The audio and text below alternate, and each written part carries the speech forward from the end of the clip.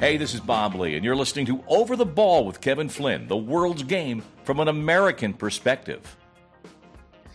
Hello, everyone, and welcome to Over the Ball with Kevin Flynn, alongside media executive Grayle and soccer journalist and OTB producer Sam Griswold, famous for Meet the Grisballs. All right, today on OTB, our guest, executive editor of Soccer America, Mike Woitalla, will be joining us. He's a returning champion, as it were. We'll get caught up with Mike. It's always great talking to him. And also speaking about soccer, and American soccer in particular, overseas, a lot of young American guys over there kicking butt, had a great week. We're going to talk about that a lot here today with Mike and with the guys. But guys, first up, before we get started on all this, what are you over today on Over the Ball? Grayle? I will try to be as succinct as possible, which you know for me is very difficult. What I'm over is players making the terrible calculation to commit a red card foul that ends up having them sent off and basically neuters their team for the rest of the match. Case in point, Christensen in the 45th minute of the Chelsea-Liverpool match basically mugged Mane on a breakaway. Kepa was coming out. You had no idea if Kepa was going to get there, if a goal was going to be scored. Takes him down, red card, obvious scoring chance, so automatic red card, and basically has his team playing with 10 men for the rest of the 45 minutes. My point is, just as a defender, as any player, see how it plays out, because you don't know if he's going to score, and by taking yourself off the pitch for the entire second half, you've basically blown the game for your team. All right. So obviously you did not enjoy watching Chelsea play on Saturday or Sunday. But guys, we all played. We've been in that position. I have never taken somebody down in a situation like that and just determined that was the right action to take. Yeah, but that's because you never got goal side. So here's the thing though. That seems like an outdated play. Like, that used to be the way you took a guy down because he was a definite scoring opportunity. But as the rules have changed, you're off the pitch. It's not He tackled him. Yeah. He like it was a rugby tackle is what he did. Well, and at first he didn't get red carded. We only got a yellow VAR card. to the rescue. But was there a more obvious red card than that one? It was ridiculous. I couldn't even believe the referee didn't just to give a straight red. He had to go to the VAR. So anyway, I'm sorry it wrecked your viewing pleasure for the Chelsea report. But Grayle Hallett drove me crazy. Sam, what are you over today? This is very minor, but I'm over these ads for games that show highlights from when there were fans in the stadium to try to get you pumped. God. So, you get this weekend Sassuolo versus, Sampdoria, and you're seeing these highlights of them playing in front of a full stadium, scoring goals, celebrating in front of the curva at the end. And then you're sort of hit with the harsh reality that actually there's not going to be anybody there. So, yeah. So, Sam, you'd rather have full honesty. You want a promo with just crickets in the background. Be honest with your advertisements. You're trying to generate some Come watch a very depressing match where there will be no sound. So, well, I am over the fact that I was not voted into the Hall of Fame. I believe that the ballots so close. They weren't counted accurately. It's a hoax, a miscarriage of justice.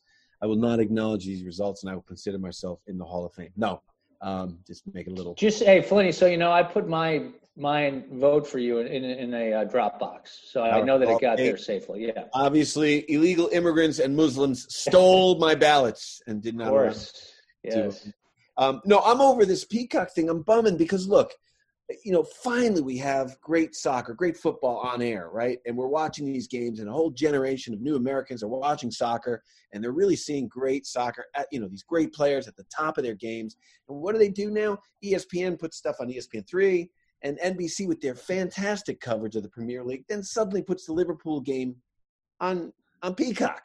So it's sort of like, I know that's the future, but it seems like we're missing out on the present a little bit. But, of course, it worked, Grayle, because media people know I signed up because I wanted to see the Liverpool game in Chelsea. So look, Flinny, it's a business. It's all about driving subscriptions. That's how they get their revenue. So they will dangle anything they have to.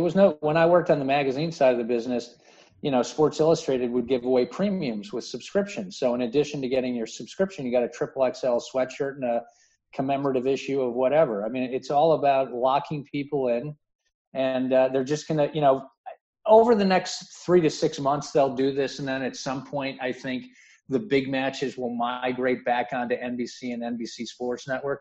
Hopefully. But for now, they've invested a boatload of money into Peacock. They'll be damned if they don't get subscribers to sign up.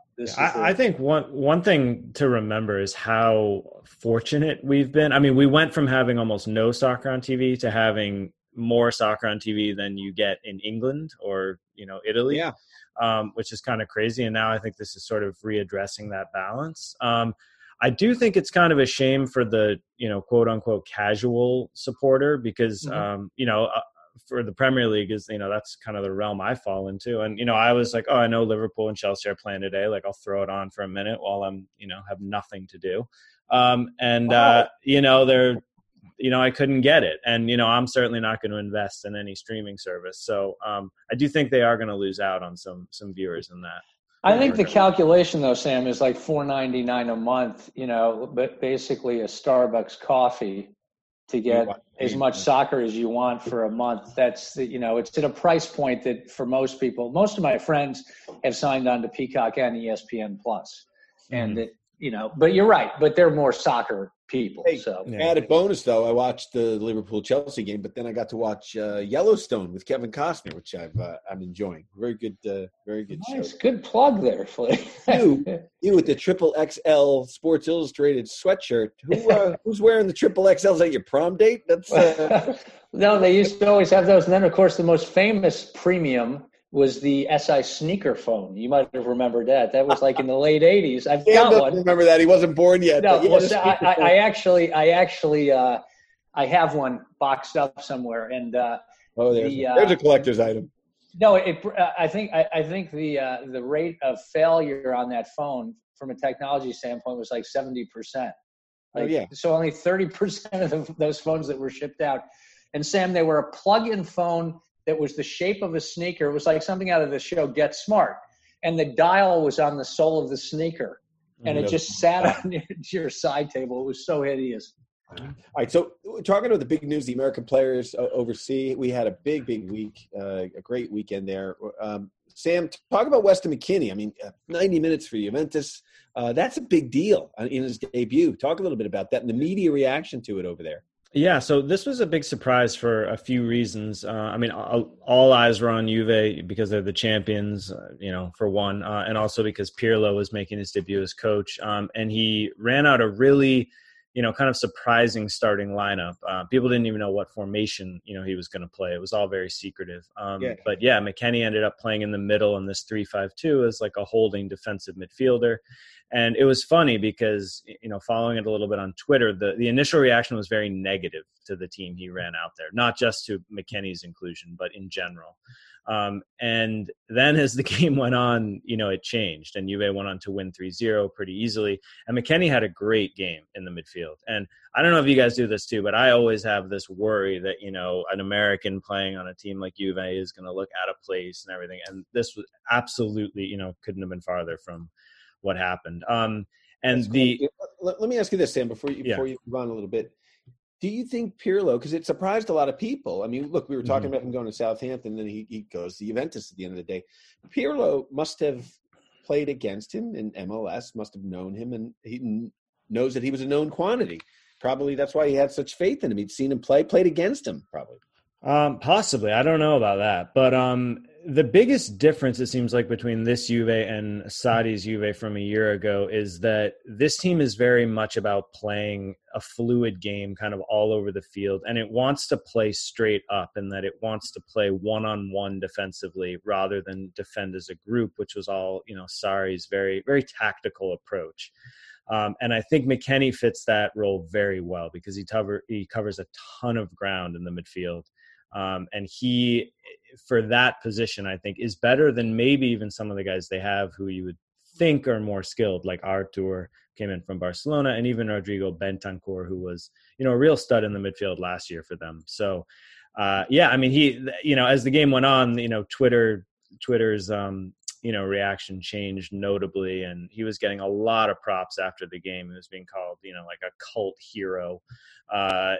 Someone said he was like Arturo Vidal, but with more muscle. I mean, that was in Gazzetta dello Sport. That's the main Italian sports newspaper. So, he was getting a lot of props. And it was all really cool to see. The only thing I would caution is that this was against Sampdoria, who are one of the worst teams in Serie A, were almost relegated a year ago, have basically not invested in their team at all over the summer. So I think there's summer, whatever the, last few weeks. Whatever season we're in, who knows? So, I say this all with caution, but he had a very, very, positive start. And just the fact that he was on the field, starting was fantastic. Well, I think he was also playing where I like to see him play, that sort of holding, defending midfielder. Yeah, absolutely. Because as I mentioned last week, there was some talk that he may even be used as a defender in a back three. And I think as American fans, we want to see him, really settle into that central role. So this could end up being a much better situation for him, Sam, than playing under Sarri. I think so. Yeah. Certainly. Yeah. I think Perler obviously had a relationship with him as he brought him in. I mean, that's the DNA of that pickup. So also in Germany, Gio Reyna started for Borussia Dortmund and scored the goal. Nice little tight in the box goal stuff there. So some players are doing it overseas. Tyler Adams was impressive in the central midfield for Leipzig in their 3-1 win over Mainz. And then Chris Richards saw action for Bayern Munich in a blowout, Grayle, huh? 8-0 over Schalke. I mean, 8-0. I mean, I can't imagine starting your season with an 8-0 thumping. Gnabry had a hat trick. It was honestly like I was just watching Bayern Munich, a continuation of what we saw last year. Just total domination and just impressive. I mean, they just have a system in place right now, and they're playing with such confidence that they're going to be very tough to beat. Paul Kennedy did a great job in Soccer America, sort of tracking down what American did last week, and some really familiar names, obviously with McKennie and Reyna and Adams, but and Richards, but some other names maybe people are not too familiar with. Emmanuel Stabe and Henry Wingo, they scored in Denmark and Norway, respectively, and Joe Effort added another one for a Belgian club. So players are there. So not everybody's in the high profile spots overseas and in Europe, but they're getting playing time. And I think that's going to fill out the national team a little bit, or at least make things a little more competitive. Like Eric Lachey he came on in the second half for a Turkish club as well. So there's some people in the stable this year. So it's going to be fun to watch the national team play. Yeah, it'll be interesting to talk to Mike about that, Flinny, because Berhalter's squad could be, 70% different than it was 6 months ago based on the way guys are playing, right? Right, exactly. So also, Sam, I wanted to ask you about this. An American from Iowa. That's in America, by the way. Sounds like a movie. Yeah. He bought Kyle Krause. He bought Parma. Another Italian team is owned by an American, family, basically. What's that all about? Yeah, so this makes it now 4 clubs in Serie A that are American-owned. This guy, Kyle Krause, who basically runs his family business called the Krause Group, which owns some, chain of convenience stores across the Midwest that I've never heard of. Good luck to him. I've seen a lot. There's a lot of Krauses around. Yeah. He's also the owner of the Des Moines Menace of the USL, so he does have some soccer background. That's an appropriate name for this era, isn't it? Yeah. Really, the whole era is a menace. The whole 2020 is a menace. And this guy had apparently been looking into buying a team in Italy for some time. Despite his last name, I think his mother is of Italian descent, so he does have some connection to Italy. Right. Yeah, I mean, he seems very, optimistic and involved. He got right over there, had this big presentation, and, the general sort of reception these guys get is usually pretty positive, especially for a team like Parma, which had, not been in the best shape financially. Fiorentina, who had, a new American owner last year with Comiso, were also in kind of a similar shape. So to some extent, they're given this kind of hero's welcome. I mean, you see American flags. I mean, when they're fans in the stadium all over the place in Florence now, but they all seem to come in again with this like sort of untethered optimism, like I'm going to build a new stadium, I'm going to redo this. And, then after a year or two, the vibe starts to change a little bit when they realize that, every single building in Italy is protected by some ancient, code, and you can't change a seat without, approval from Rome or something. Well, so it's what Jimmy Pilata ran up against in Rome, right? Yeah, absolutely. And he sold Roma this summer to another American. And Mike Piazza. Do you remember when Mike Piazza brought the Italian club with all the fanfare, and then that turned into a disaster? I think he ended up being sued. Yeah, he kind of got by the fan organization, right? Yeah, kind of got ran out of town. So I don't know. As a Serie A follower and supporter, I think inevitably, like, foreign money is going to have to play a role if the Serie A wants to compete on the global scale. Right. I think it's a little sad when these teams pass into foreign hands. I mean, it's not the Premier League. I think has 14 foreign owners now. I think the number in Italy is at 6. So it's not quite at that level, but at least it's someone with Italian connections on some level. So hopefully they'll be passionate and be involved and, be on the ground. Yeah, I thought it was interesting. I read the news. A 5th division Welsh club is going to be bought by Ryan Reynolds and Rob McElhenney. What is either of you guys take the question? It's so you can say you're an owner. Right. You could also buy the local, Applebee's or something and say you're an owner. But yeah, I just think soccer. I mean, it's a testament to soccer. I think that it's kind of reached that status of being a sexy thing to own, and obviously LeBron was one of the first big stars who has an ownership stake in Liverpool, right? I mean, that's of a much greater magnitude. But I think, going back 3-4 years, this became kind of an in thing. And I think soccer in general among the Hollywood set is kind of a sexy thing to be a part of. Yeah. Well, I mean, you're not going to make a lot of money owning a fifth division club in the UK. I mean, you can be a write-off. Yeah, I'm an owner. Yeah, some sort of tax play or something is in there. Yeah. So you have fun and you have to lose some money every year for your tax purposes. So let's talk a little EPL. Felt bad for you, Grayle, with that Chelsea loss to Liverpool. I thought Liverpool looked good. I don't know. I think they looked better than Chelsea even before the sending off. Well, I won't relive the sending off because that was just too difficult. But that was a tackle, man. It was like the thing is, it's hard for me to even measure the two teams based on what happened in that match because you had Chelsea play with 10 men for the entire second half. And, if you're playing against Burnley or Fulham, it's one thing, but you're playing against one of the top 2 teams in the world. It's a matter of time.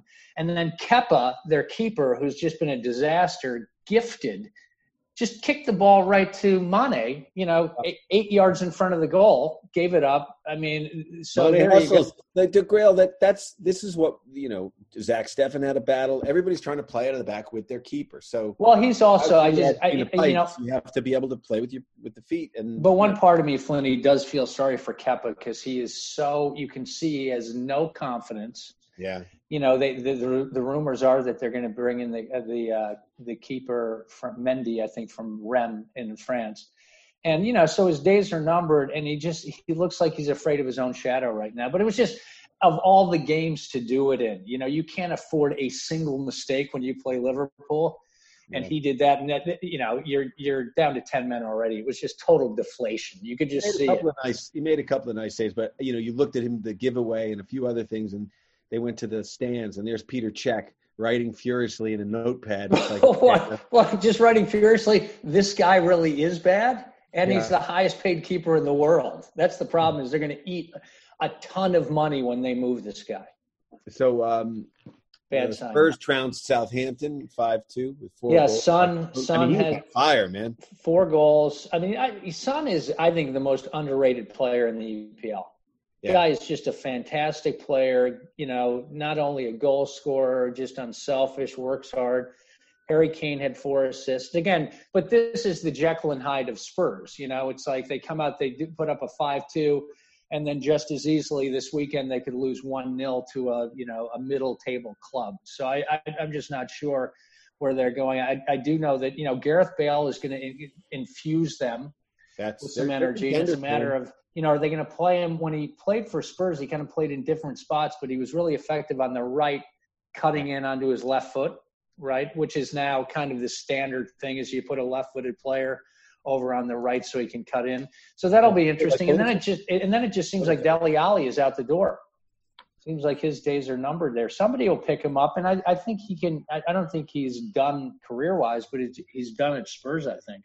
You think so? Because I think I do. He's lost enthusiasm, obviously, playing. And I know Mourinho tried to puff him up in the beginning, and it just hasn't seemed to. Well, he was waning with Pochettino, and then when Mourinho came in, there was a little bit of a reboot, and his play went up a little bit, and now it's down again. And they're talking about his attitude, and so whenever that stuff starts leaking out, it's usually your days tend to be numbered. So there's that, and then just quickly, Leeds United continues to impress. I mean, they beat Fulham 4-3. They're scoring goals in bunches. The question is, how many goals are they going to concede? Kind of like I don't know if you guys remember the Phoenix Suns when Steve Nash was the guy running that team essentially. Yeah. Mike D'Antoni was the coach, and they would score 140 points, but they'd give up like 142 or whatever. So is Leeds just going to be one of these teams that can score boatloads of goals, but is going to concede a ton of goals too? And where do they end up at the end of this? But they are just fantastic to watch. And fantastic to watch again. De Bruyne, Man City gets past the Wolves 3-1, and he's just a machine. Goal by him, Foden, and Jesus. And again, De Bruyne, the man of the match. I think that guy just picks his spots, and he's such a well-rounded player. It was funny because City kind of controlled the match for the first 60 minutes, and then they kind of, I don't know what happened. They turned off, and they have a tendency to do that. Yeah, Wolves scored. Wolves came very close to equalizing, and then Jesus got the late goal to win. But again, I think City is really starting to sort out their back four, and once that happens, that was their Achilles heel last year. Once they get that sorted out, they are going to be really tough to beat. Grayle, do you notice when we go into EPL, Sam gets really quiet? He just doesn't. No, it's okay. It's a church-like respect. He's sitting there behind his desk, behind the computer, just dreaming of Syria. And when it will start again. Hey, a lot of exciting things going on in Syria. Bayern Munich picked up just where they left off. Schalke 8-0, so that was a big one. We mentioned that. Yeah. And then MLS, Columbus, Philly, and Seattle remain the top three teams in the league. And I want to talk about this with Mike Woitalla, who's coming up in just a bit. But Gyasi Zardes, 9 goals and 3 assists in 12 games. He's played for Berhalter at Columbus, and so they know each other. I think we'll have to ask Mike whether he thinks he's going to get another look. Yeah, and I've been one of his biggest critics because I just like when he plays for the U.S. men's national team. Even though I think he scored 5 goals last year. Mm-hmm. It's just like his first touch is so it's so awkward. It's like the ball is bounding in front of him all the time. But hey, I can't argue with the results right now. Right. He's got wheels, and it's that typical thing, Grayle and Sam. Guys we've played with. Some guys are just goal scorers. They just happen to be in the right place at the right time, and it's not by coincidence. They have that nose for the net. Now, there's been some odd goals that Gyasi scored, but he's always sniffing around. He's always there. And he scored some great ones and some not so great ones, but goals are goals. Don't you think Wando falls into that category? I mean, it's kind of like the guy could never really make it with. Wanda was a machine. Scored a lot of league goals. That was his issue, though. He scored tons of goals in the league, but when it came for playing for his country, he just jammed up. Yeah, well, no. In that one time, he jammed up where he would have made Klinsmann look like a genius. Where you give that opportunity to Wando. 8 out of 10 times he's finishing it. It's just too bad. And, with such a great career, I hate that still hangs over his head. The one miss he's got in front of the net against, who was it, Belgium, I think. Yeah, I think it was Belgium, yeah. That's his – I just don't go there. A player is – you got to judge his entire career, and he's had a hell of a career. One player who's just kind of coming up, and who knows where he winds up next, is, the under-20 national team player, Sergiño Dest. Bayern and Barcelona. We'll talk to Mike about that as well. But that's a big move. And that's another American player. I mean, he's spent and played a lot of time here, even though he grew up in the Netherlands. But this should be fun. Not a bad option. Yeah. Is it? Let me see. Bayern or Barca? Where do I want to go? Of course, it depends on who bids the most money for him. Right. Well, most money, but that's not the only thing. I mean, you got to go where I'd go to Bayern just because they seem to be a little more stable, or a lot more stable, obviously, than what's up. You know, we talked about this last week. What's going on with Barcelona? Nobody knows. That's the wheels have come off that bus. So speaking of Barcelona, sorry to interrupt. So Suarez has left. He's joined Atletico Madrid on loan, and also Arturo Vidal has gone to Inter. I was never a big fan, Sam, of Vidal. I always thought he was overrated, and I thought he was just kind of ran around like a maniac. Yeah, he's like a bad Western. Do you think much of him? When he was on Juventus is when the only time I watched him consistently, and he was pretty solid in that midfield. Okay. I feel like he's not asked to do as much then as he is now and be like a box-to-box midfielder. He was more of just a defensive midfielder back then. But I think he's a little old now. It wouldn't be my choice for a signing. But also there's a funny story about Suarez because he was on the verge of joining Juventus, it looked like, but he had to pass an Italian language exam in order to get an Italian passport. Pass a Spanish exam, for God's sake. And he came and he took this exam, which he passed, but then ended up joining Atletico anyway. The move fell through. And now all these questions are being raised about, the true validity of this test. If he wasn't, maybe slipped an answer or two beforehand. So Juve are under language though. So, Spanish and Portuguese. You would think he'd be able to get by, but you never know. Yeah, most of those guys speak 3-4 languages. Suarez doesn't look like he's one of them, I would imagine. So, he'll help Atletico, though. Yeah, I think it's a pretty good signing for Atletico. And actually, Alvaro Morata went to Juve, back to Juve. So that'll be an interesting one. Yeah, I feel like Suarez will have a point to prove, Sam. I have a feeling that he's going to end up having a good season. Plus that attitude that he has. He's always got a chip on his shoulder. He's always, biting and punching and doing whatever he can.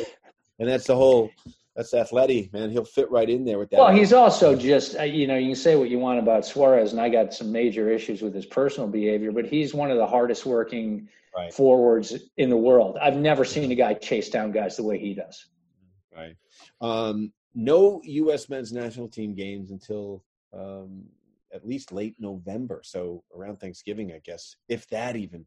No one knows what's happening. They may have to wear name tags at that first practice. Flynn. Yeah, exactly. But they were supposed to gather in October, but that's been called off due to 2020, this hellacious year we are living through.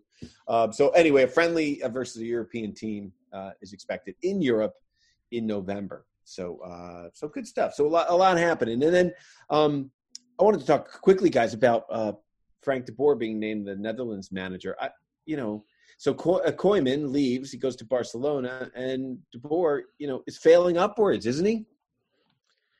I don't know what to make of this one. I mean, I've not followed his time very closely in MLS, but he was a disaster at Inter, which I think was his first gig, and then he went to Crystal Palace, where he didn't even make it through a season. Right. And my only thinking on this is that some managers seem to be more cut out for the international game than they do the club game. Right. They're not as much about the day-to-day contact as they are the big picture. And maybe he's one of those guys, but I don't know. I mean, to me, if this doesn't work out for him, I don't know where he goes. Well, he clearly had to have, the whatever the board is, that the Netherlands soccer board, the equivalent of FIFA, obviously thought highly of him. I'm sure that Koeman put in a word, because as the outgoing manager, I'm sure he would. It's not his decision, but he would certainly do it. But it's a Dutch thing, baby. It's a Dutch thing. Yeah, the history just is not good. His most recent club was Atlanta FC. He replaced Tata Martino's there, and I don't want Mike Woitalla to get a big head, but he did basically predict that going down the drain. A totally different style, one that really hasn't translated or is done well at any place he's been. So I'd be more concerned about his international club failures than MLS. That to me is like, if that could have just been a personality thing, who knows? But hey, so what happened in Roma? Let's go back to your Serie A, Sam. Roma had to forfeit a game after listing a player on their roster and other irregularities? I mean, other at that level, really? other irregularities. No, that was the only irregularity in that case. So they, I'm sure some will find this wonderfully Italian, perhaps, but they mislisted Diawara, their central midfielder. I think he had turned 23 like a week before, and they listed him as a U22 player. So it's a pretty small discrepancy. And, they claimed that it was made, in good faith. Anyway, the game finished 0-0 against Verona, but Verona were given a 3-0 victory for the, Let me ask you something. For the mishap. Why would that benefit anyone to mislist a player with such a measly sort of typo or whatever it is? I agree. I just think, that the rules clearly states if you, misrepresent somebody on your roster. I'm sure the rule is designed for much bigger, infractions, but it's just unfortunately the letter of the law. The best part of the story is, though, the guy that did it, the general secretary, whose name I forget, a day or two later ended up joining Verona. And getting a new job there. So I don't want to. Perfect. Yeah. That's Italian. Yeah. Hey, Flitty, it sounds a lot like the Cosmopolitan League that you and I used to play in. We actually tried on the team that you and I were on, the Manhattan Kickers, many, many moons ago. We actually tried to play a white player under a black player's pass, which was not a good move. And that showed you how much they looked at the player pass. The referee dismissed that. Right out. That wasn't going to fly. But yeah, I mean, Sam, I can't even believe that something like that could happen in a league of that stature. I remember playing in the US Open Cup, and we beat a team from Newark, New Jersey, like the Newark Italians or something. Guy headbutts me on the nose, missed it. I turned my cheek. He got it. He gets red carded, thrown out. Day later, he's playing in the two loser games, and he's on the pitch. Even though he used a different player's passport, and so then I'm sitting in the stands watching, and I'm like, do you out him? Or like, who cares? It'll follow you at home in your car or something. Exactly, it's not worth it. But that's why I was surprised that a league of that stature and that level, like the same stupid stuff is going on. I remember around the national team when Steve Moyers forgot his passport. It was like, what? He couldn't play. He had forgotten his passport. They had to send him home. So, well, guys, don't you remember, where was it, Sam, in Italy last year where they had those, was it not the FIFA headquarters? Maybe it was the headquarters of Serie A where they had the monkey cartoons. Remember during the whole racism thing going on in Serie A? Don't you remember they came up with some campaign and the images were actually of monkeys? Mm-hmm. Yeah, that was a Serie A campaign. So there you go. Italians. Guys, after they're trying to combat racism and people making monkey sounds and throwing bananas out in the field, that's what you come up with. And the explanation was that this man is a world famous artist. And it was like, he was an idiot. Now he's a world famous racist. Yes. Or just totally tone deaf. All right, so 1,000 fans were allowed in the stadiums this weekend in Italy, and close to 5,000 in some German stands. Did any of you guys catch any of those games with fans in the stands? Yeah, I did. Unfortunately, they seemed to let the fans in the stands on the same side as the camera was, so the game looked absolutely no different on television. Oh, but you did hear at least a little more, vocal audience participation. Yeah. So, all right. So let's wrap it up there. We'll take a quick break, talk to Mike Woitalla. I'm really interested to get Mike's view on a lot of these American players and how they're doing, and basically. Grayle, you're talking about the system, Berhalter. How does this affect us with all these players now we have to choose from? A large group of guys in Europe. The MLS is playing, so hopefully we can qualify with ease whenever qualification happens. So, all right, listen to Over the Ball. We'll be back right after this with Soccer America's Mike Woitalla.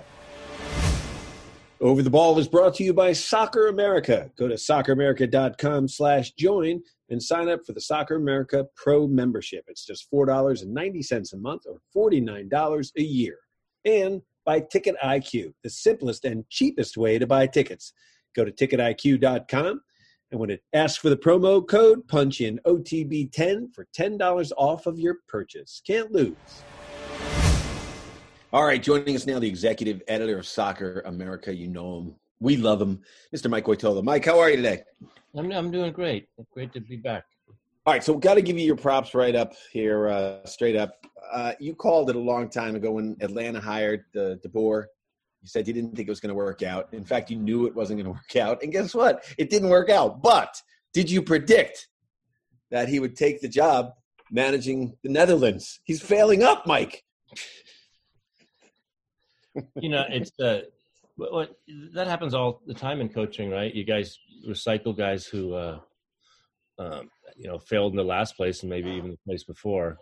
And then other people don't get a chance because they don't have experience, but then they can't get experience because they're recycling everybody else. That's like those TV sitcoms where they just keep putting the same star in a new show over and over until he finally hits one. Kind of annoying. So, Exactly.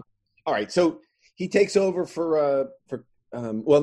takes over for Koeman there. Yeah. And at the Netherlands. And what do you think of that? I mean, I don't even know what I'm asking. I mean, basically Koeman is now at Barcelona. He leaves the Netherlands. Not a bad job to take. You certainly have enough horses to work with there. You think he's going to have any success because he knows the system? Yeah, he was on the Pep Guardiola teams, right? And the pro coach teams, and which makes sense in the fact that they need to go back to more like what they were when they were at their best, because I think they signed some players that didn't to me seem really like Barcelona players, and just kind of reboot things, because that was a pretty miserable season. Barcelona seemed to have the same problem that the Yankees had. Grayle, you could probably jump in on this one, where you kept buying stars but not thinking about a cohesive team, a cohesive unit, and a lot of them didn't pan out. So, I mean, I know if you're talking baseball, Grayle, you have a great, you can dominate a game, so you bring in a great pitcher. That's one thing, but players, right? So they're having a problem.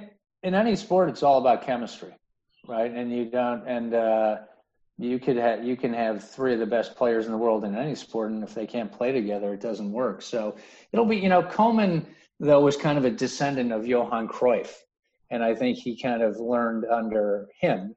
So it'll be interesting if they move towards that style that was really successful in Barca during those years. That would be my inclination, would be that he would move more towards that. But again, he's got to replace a number of players there. I mean, they're short of 3 or 4 really quality players from the back to the front. So we'll see. Well, he's come in, Mike, and you can comment on this. He's come in pretty heavy-handed, hasn't he? He's going to move Suarez. It looks like some players are leaving. Yeah. And then maybe the Messi trouble, and then the president. We talked about that last week on the show. So a lot of tumult. Yeah. One thing that'll be interesting to see is how Conrad De La Fuente does. Does he actually have a chance to get playing time, or to get more playing time to start, or are they going to loan him out? That's a pretty incredible story. He's a kid who is from Florida and was quite young, moved to Spain, and was able to, because I believe his father worked at the Haitian consulate, and so that enabled him to move as a minor. But he certainly spent a lot of time playing soccer in Florida, and obviously, he's been on the youth national team. So he was magic on the under-20s. I mean, he played well, I thought. Yeah, watching the Americans abroad right now is probably one of the most fascinating things I've witnessed in my 100 years of soccer journalism. Yeah. That we talked about that at the top of the show, Mike, but let's go over that a little bit. Some of these players that, because the national team, basically, and we talked about this last week, where there's that transitional period. Like, let's say we had Jeff Vegas on, and Jeff sort of brought the team, halfway to the cup, and then he started to fade a little bit, and newer players started to come in. And he said that there's this kind of bleeding process where you bleed into one another. But here we've had such a pregnant pause with the national team. Like, are we gonna see a completely new team, or 11 guys we haven't seen out there together before? It's interesting because they made the announcement about the national team not playing in October at the next window. I think it was October, right? And I'm thinking, that's not a bad thing. And I'll tell you why, because these guys who are getting playing time in Europe at a rate that we've never seen before, and with teams, we used to be really excited if back in, it kind of started in the 90s, a little bit in the late 80s, an American got some playing time in Europe. We got all excited about it, you know. Yeah. And now we're keeping track. Paul Kennedy, I mean, the work it takes to keep track of all these players, because it's not just the big time guys, but you've got players scattered in, American players in 13 different leagues. And for title contenders in England, Italy, Germany, you know, that's pretty fantastic achievement for American soccer. Yeah, you know, and you know, you mentioned Paul and the job he does, sort of tracking down where these guys are. Some of the names I didn't really know, heard them vaguely, but you know, some guys we know, like obviously Gio Reyna, he had the goal for his team, and Tyler Adams and Weston McKennie. We talked about that at the top with Sam. But about that, well, what yeah. And what I meant about the national team not playing, not being the worst thing in the world, is that it gives these guys a chance to really focus on their clubs, and get experience. Yeah, and it's always been tough for American players to national team duty, because it's a lot longer of a trip than it is for obviously the Europeans. So, you know, many of these players are young, and I mean, one thing that's going to help too is how many games the European teams have. You know, Germany is going to compress more soccer into the next 6 months than it ever has. You know, they're starting earlier in January. A lot of these American players are involved in Europe. So, you know, I think that's by probably the best barometer of player development progress is the number of Americans having success in foreign teams. Because if you look at these teams, they're international all-star teams, basically, right? Mm-hmm. You've got Americans at teams right now like Juventus and Chelsea who can sign any player they want in the entire world, and they've got, you know, an American in there. Grayle? Yeah, Mike, kind of along those lines, I actually think it's November. I think they're pushing the games back till November for the U.S. men's national team. Even more time. I'm just curious your thoughts, you know, because Berhalter is such a fan of, you know, the system. We always kind of give him grief about this Berhalter system. You give him grief about the system. That's fair. I give him grief. No, but so the question, Mike, is this, is, you know, you've got so many Americans playing such good club soccer right now that do you think Berhalter's going to be flexible enough to just basically bring the players that are playing best into camp and maybe make that the focal point as opposed to it being all about the system? Because the system has its limitations in terms of who you would select. Yeah, no, I think he should definitely abandon the, like, you know, right back turns into a central midfielder, and this guy moves here and this guy moves there. And if you remember the games where they did poorly, you saw players in parts of the field and you're like, what's he doing there? And I get that he was trying to do something. No, I think you do, you know, you have got a 4-4-2 or whatever you want to do. And you tell Weston McKennie and Tyler Adams, put them in the same positions they play at their clubs. Right. You know, you have, because I think they, you know, McKinney all of a sudden is like a playmaker center forward when it comes to the national team. You know, have him be the incredible defensive midfielder that he is, and a guy who brings the ball up, but covers for a Gio Reyna and a Pulisic. And Pulisic play the same type of position he play in. He plays with his club, you know, not turn him into a playmaker, make him more of the you know, like he really thrives, I think, on the wing and zipping around. So, yeah, no, don't do anything. You don't have to do anything complicated. You put these guys in the positions they're best at. You fill in the slots. You know, if there's anything about a system, then maybe you have it suit the talent you have. I would pick the best 11 players that can kind of create the right structure. And then the style is going to be what suits these guys best if I were the coach. Yeah. Mike, you mentioned how difficult it is for American players abroad to handle national team duty with all the travel. And I'm wondering, is there any sort of movement towards a semi-permanent base in Europe for the U.S. national team and instead bringing guys over from MLS just to give the guys in Europe a little bit of an easier time? Well, but they have to come back here anyway, right? I mean, it's what I would do is be a little careful with thinking, oh, these guys are doing super in Europe, so they're the guys we use. Remember the couple of the Klinsmann games where he goes down to Honduras and uses all the guys who'd been playing in 40-degree Fahrenheit temperature in Germany and England, but they're playing in Europe, so they're in Germany or wherever. So they start and just wilt under the. So what I'm saying is that you use the right balance between your European guys and your MLS guys who might be better suited for some of these games. Obviously, when you have games in Europe, then you can just use those European games. I mean, we're in a time of COVID, so a lot of this is on hold. But to kind of circle back, we've criticized certain things about how the U.S.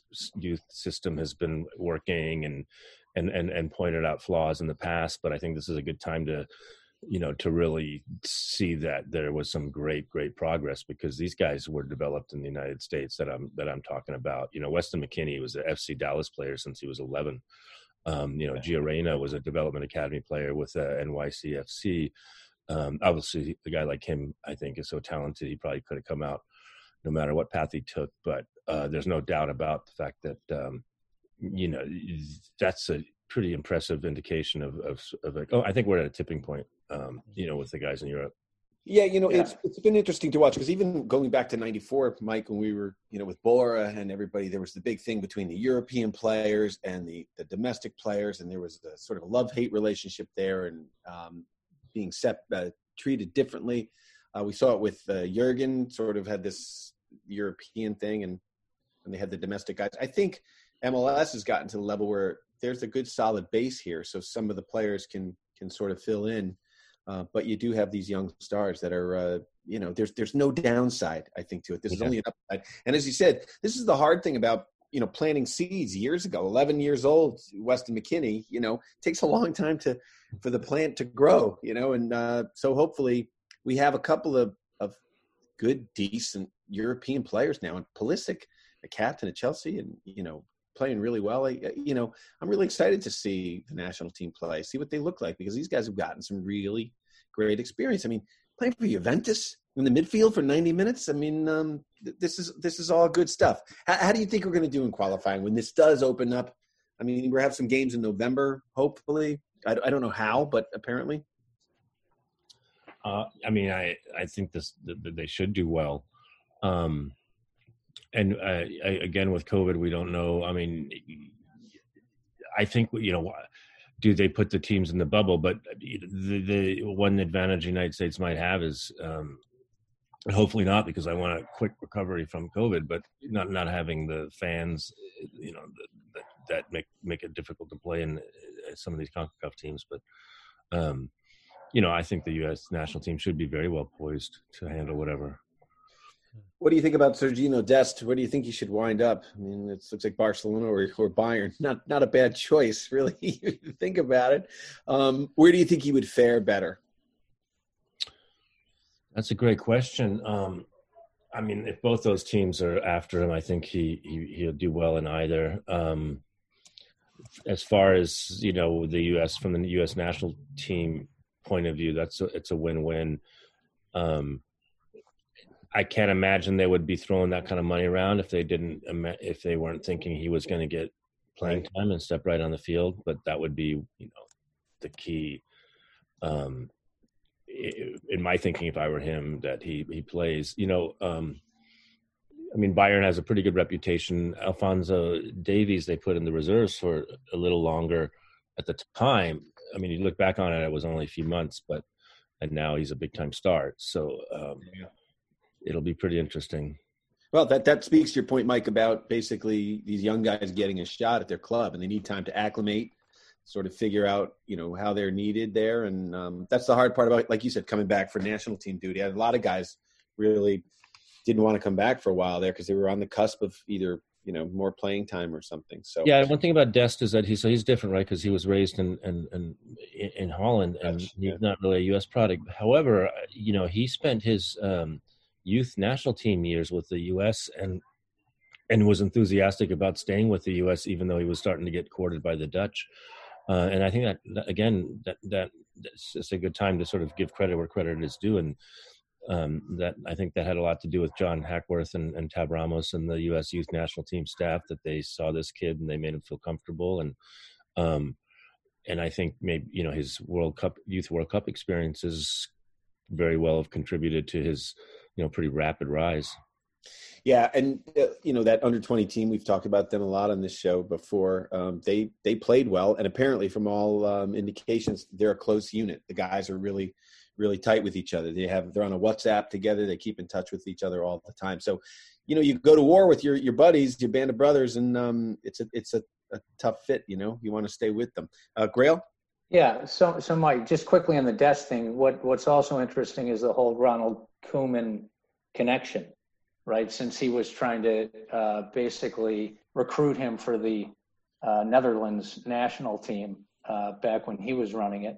And now, of course, he's in Barca, and that'll be interesting if he has some sway with Dest now that he didn't have back then. But just going back to U.S. men's national team a little bit, Giazzi Zardes has been playing really well for Columbus. He's been lighting it up. Do you think the door still may be open for him with the U.S. men's national team, or has that closed, or what do you think his status is with Berhalter?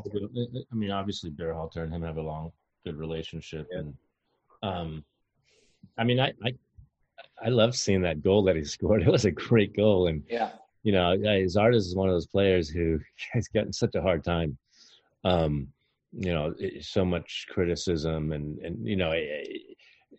Paul Kennedy wrote about it and how, he scored a couple of the craziest goals that were were like an accident where he gets hit in the head and there were some runs where he would miss some pretty obvious chances, but he'd still pop up and do something. And I think again he might look back on him like in years as being a very sort of likable, pretty decent player. He's such a nice guy. We had him on the show. The first time I remember we had him on the show when we were over at Sirius XMFC, and it was I saw this kid with the blonde dyed hair, and I'm thinking, all right, we're going to have sort of a cocky, soccer player, which we're all used to dealing with those guys, right? And he was the most humble, sweet, soft-spoken kid. And I go, hey, what's up with the hair? He goes, oh, well, this is the only way that my grandmother can. She can tell where I'm on the field. I'm like, what a sweet answer. What a nice kid. But, he reminds me in the way that he glides around the field. It doesn't look like he's making a big effort. And there's always those people like a Mesut Ozil where they criticize him because he's just not doing that Premier League workout, where you're going up and down. Yeah, I'd like to see a center forward who, is a little bit smoother and technically a little bit, but that goal was awesome. The back heel scored, and he does have a clanky first touch. That's always been one of the knocks against him is that it's hard for him to keep the ball within like 5 yards of his foot. But he's scoring goals, so something's working. Yeah. Well, here there's that sort of streaky forward, but we watch Lewandowski play in the Champions League, and it's like, oh my God, he's he's playing with his back to the net.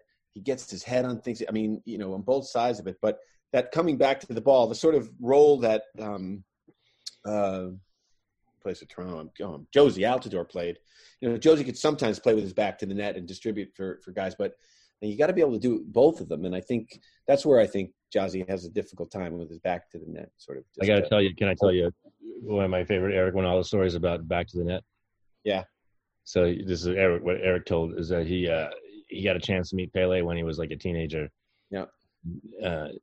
He wanted to get some advice from the greatest player in the world.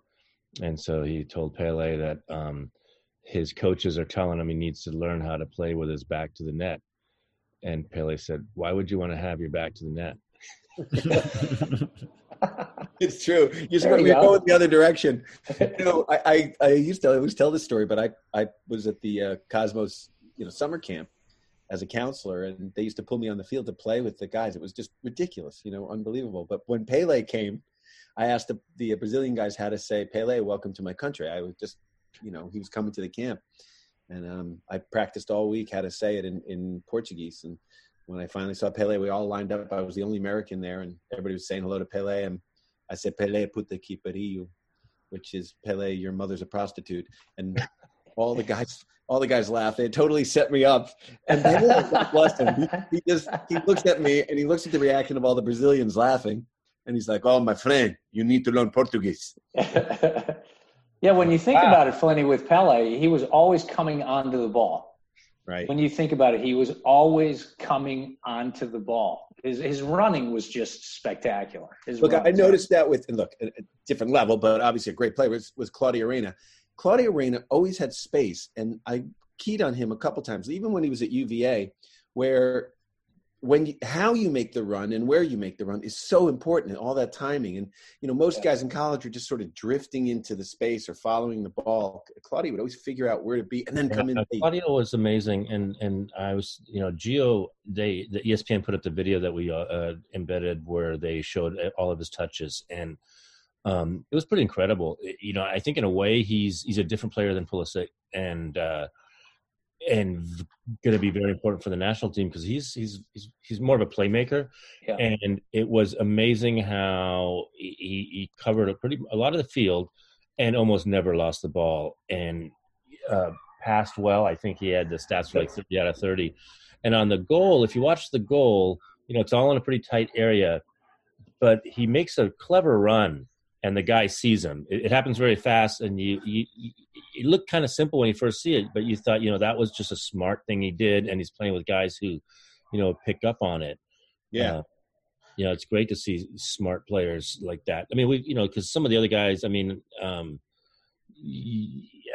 obviously and Adams are extraordinary players, but they're not, they're a little bit more your workhorse types.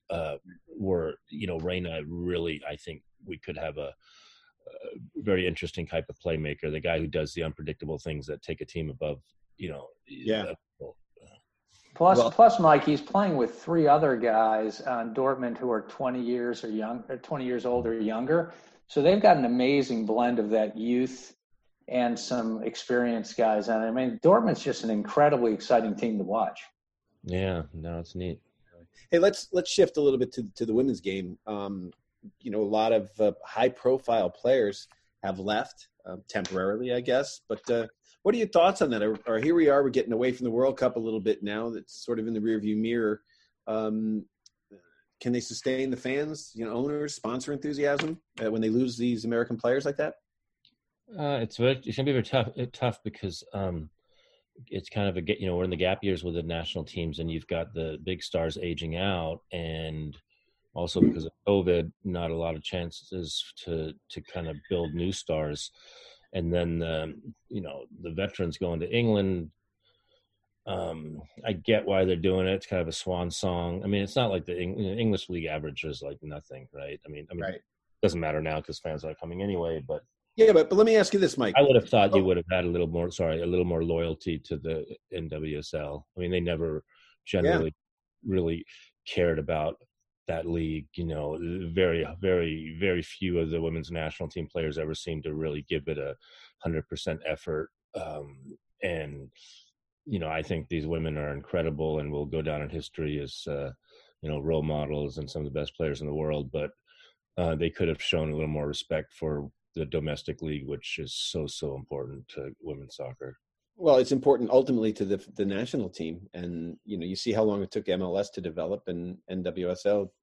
I used to say this after the World Cup. So you want to support the women's national team, support your domestic team, the team in your town.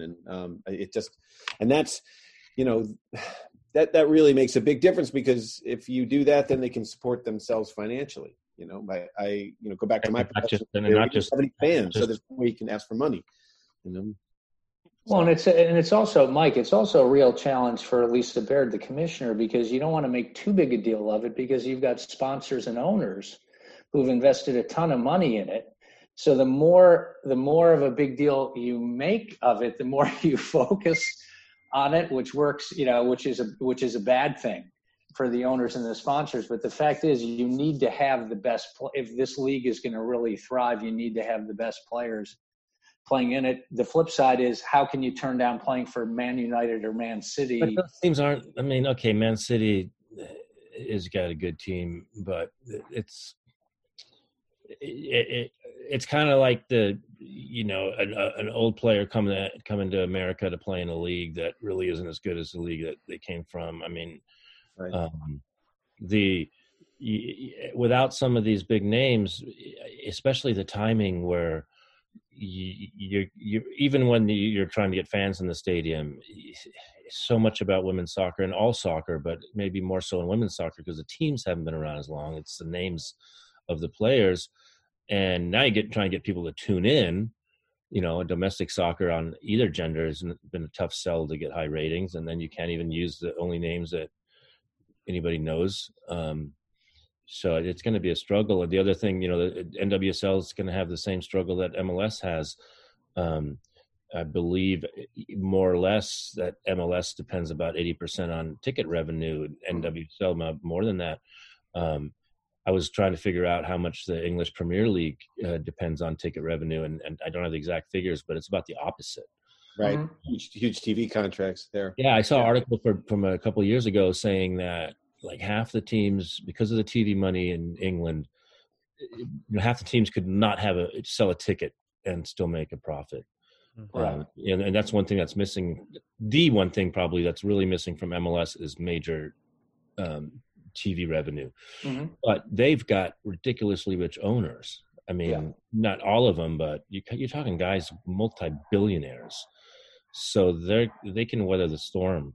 The economic NWSL, I think, not that they don't have some money behind them, but pretty big challenge for a women's league, any sport at any time, and especially now, and especially if you're gonna, you need those stars to sell. Yeah, and so they go over there for the money, obviously, but is the infrastructure better there? The training facilities? Because I mean, if they're no.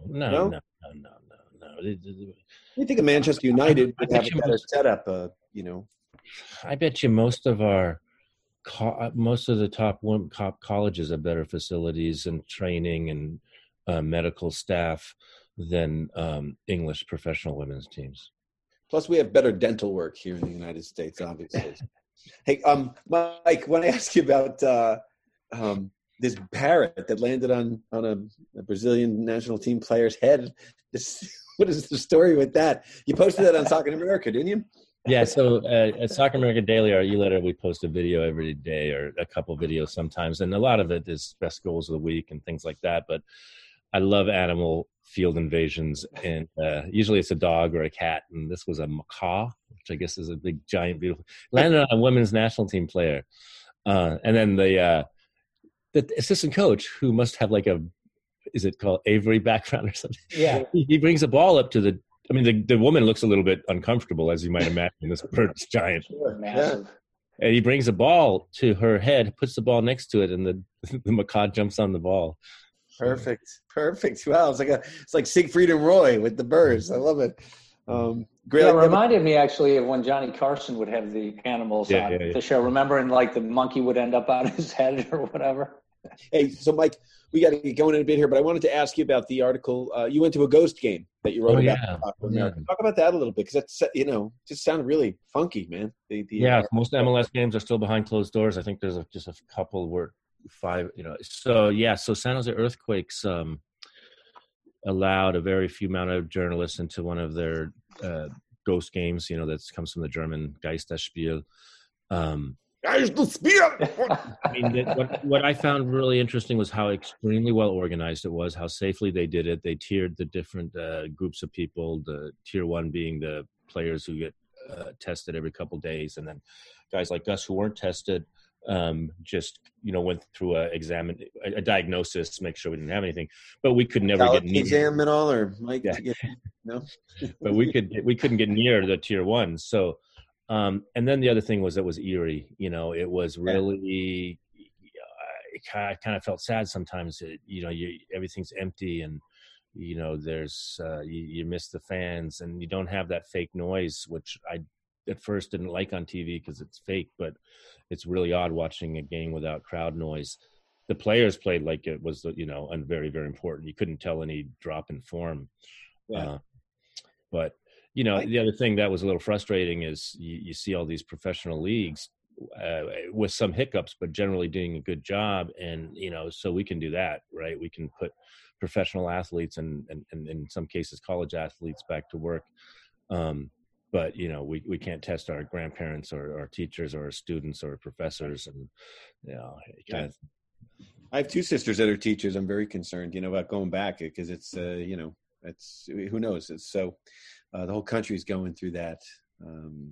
So well, we went back on the field with the kids I coach, and we physical distanced. And the amazing thing was just how much fun, even with the restrictions, just how amazingly wonderful it was to be on the field and how much fun the kids were having. And we would have them do like skill work because that's easy to do with the social distancing, the kind of stuff that's kind of hard to get enthusiastic about. But I think because they hadn't been on the field for so long, they really had a great time. Yeah, it's a neat thing to be back on the field, and also kind of a reminder that even that part of it was fantastic. And we don't have games yet in California, but I think the country can come up with a way to have kids play that isn't dangerous and not rush the tournaments and the travel and exactly. It's like, try to get the kids on the field, do it locally. You can do it safely if you don't travel too much in the off the field things. You don't need a national championship. That's, you don't need all this travel at this point. Just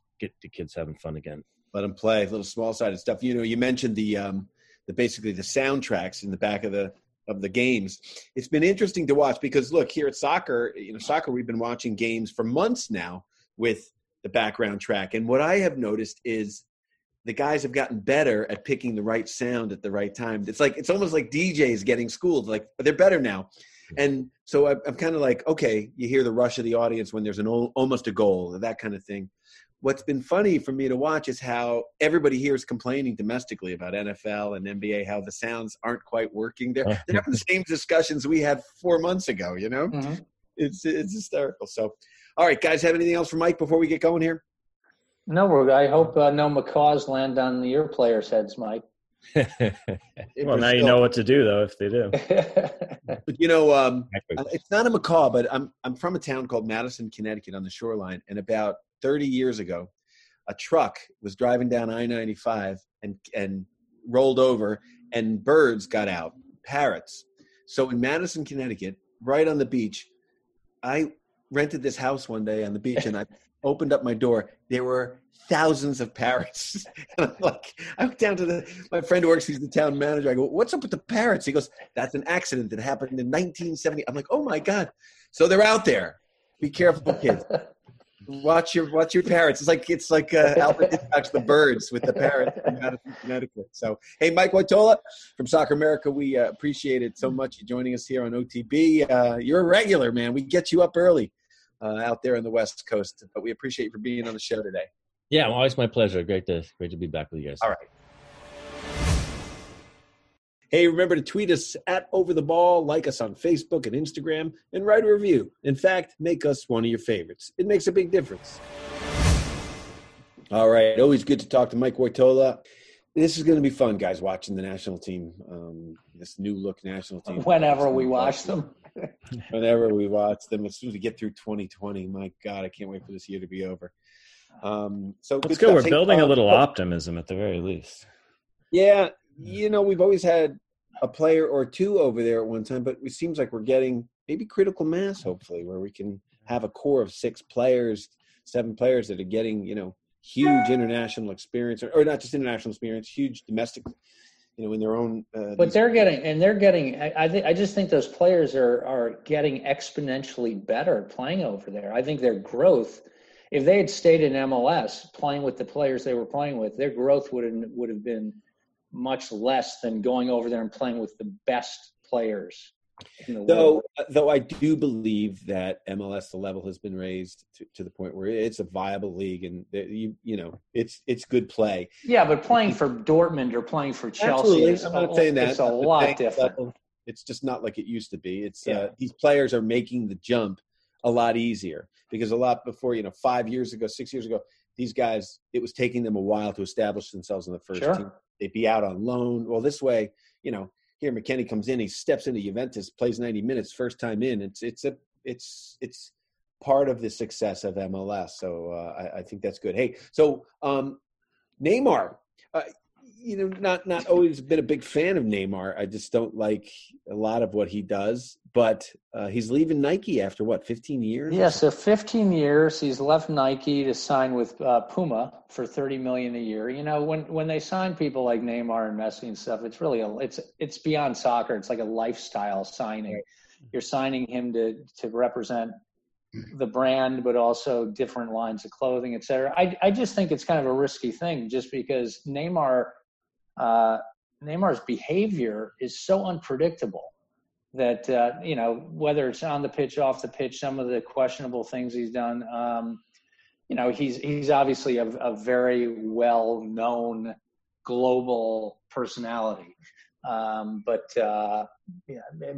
must have been a money thing too, because to go, Puma obviously is a player, but they're not Nike.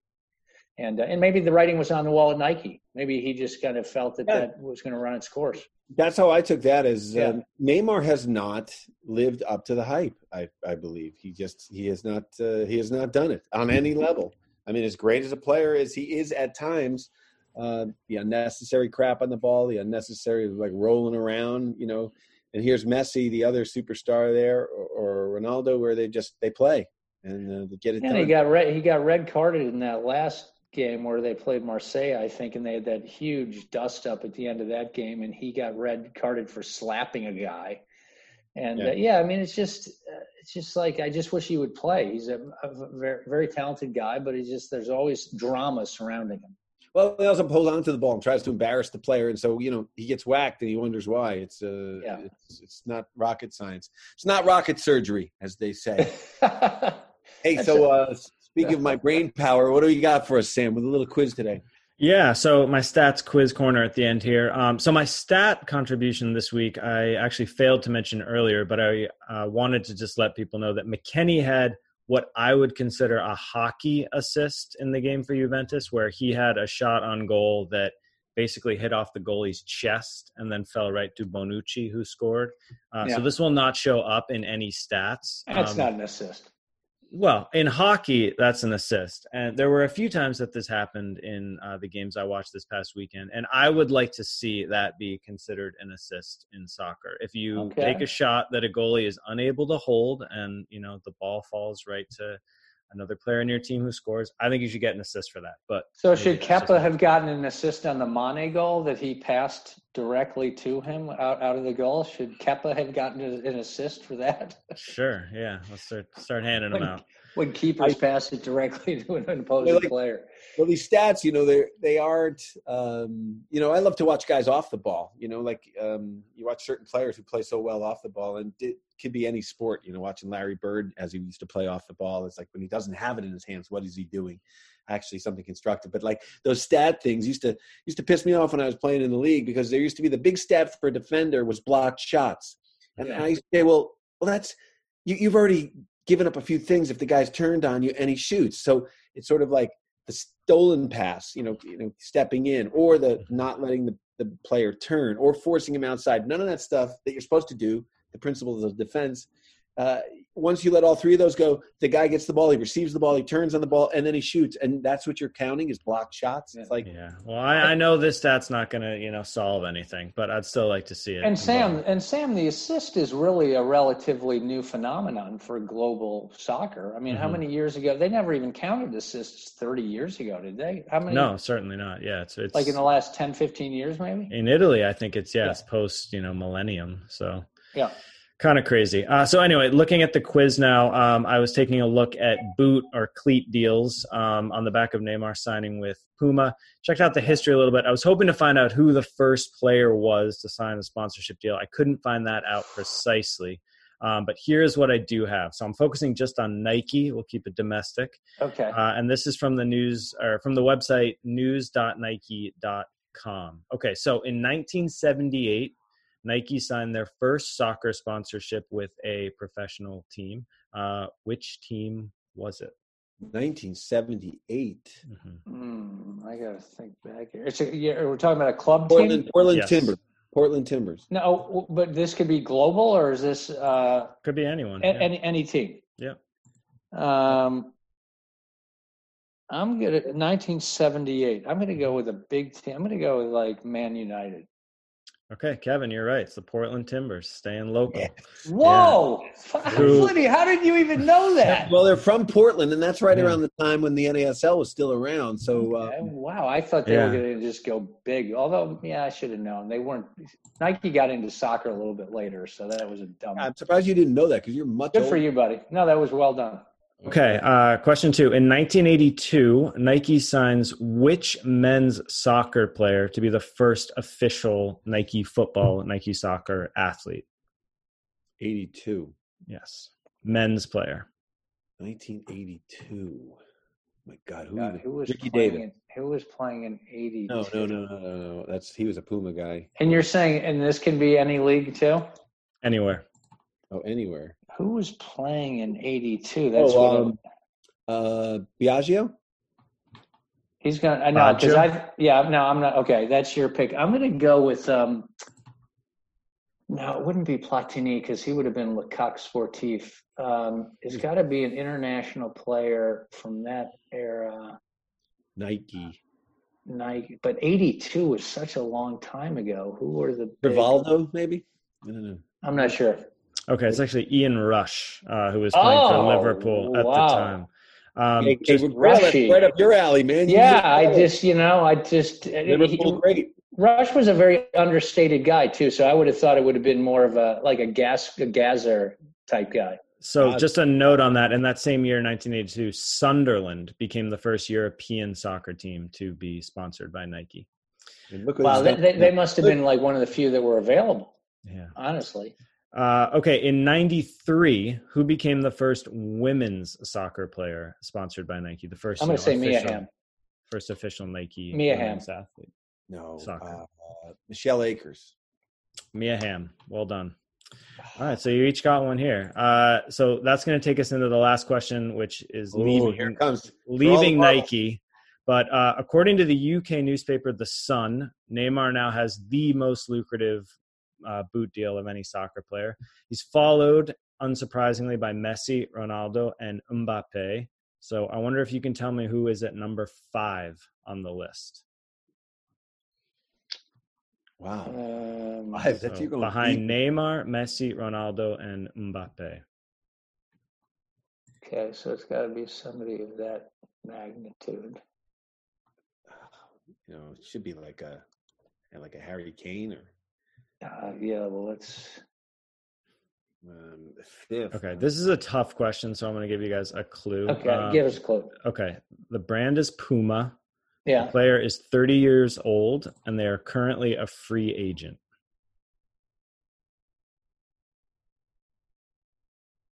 Oh, Ozil? That's his guess. That's my guess. Okay, he's 30 years old. He's a free agent. I don't know. I can't. Okay, Mario Balotelli. Oh my God! Is he still kicking around? The 5th one on the list? Are you kidding me? Sam, I'm going to throw a trivia question back at you right now. Go on. Name the teams that Balotelli has played for. We don't have that much time on the show. Every team that he's played for? You don't have to do it sequentially. Wow, you're throwing it on the quiz, man. I'll try. I'm assuming it's like 8 teams, maybe. I'm not sure. Inter, Man City, Milan. Where do you go from Milan? Then he played for Nice. He played for Marseille. Then he played for Brescia. I think that's it. Didn't he do another EPL team? Besides me? Oh, he's at Liverpool. Exactly. Liverpool. Yeah. Okay. Yeah. And he played for St. Mary's of the Poor. Like 7 or 8, wasn't it? Yeah, 8. Sam, that was pretty good. We got to give it up. Well done. The quizmaster. He actually got one. He had a quiz within a quiz within a quiz. So, all right, guys. Well, that's all the time we have. Anything else before we go? No, I don't think so. Good. All right. All good. Well, I'd like to thank our guest, Mr. Mike Woitalla, the guest with the most, as they say, from Soccer America. He's always great. It's always great to get caught up with him. And as we look forward to the national team playing soon November, hopefully. We'll get a chance to look at it. And Grayle, you'll get to see if the system is being played, as we say. We're going with a 4-4-2, I hope. So I'd like to thank our sponsors. For Sam Griswold and Grayle Hallett, I'm Kevin Flynn, and we'll talk to you next time on OTB.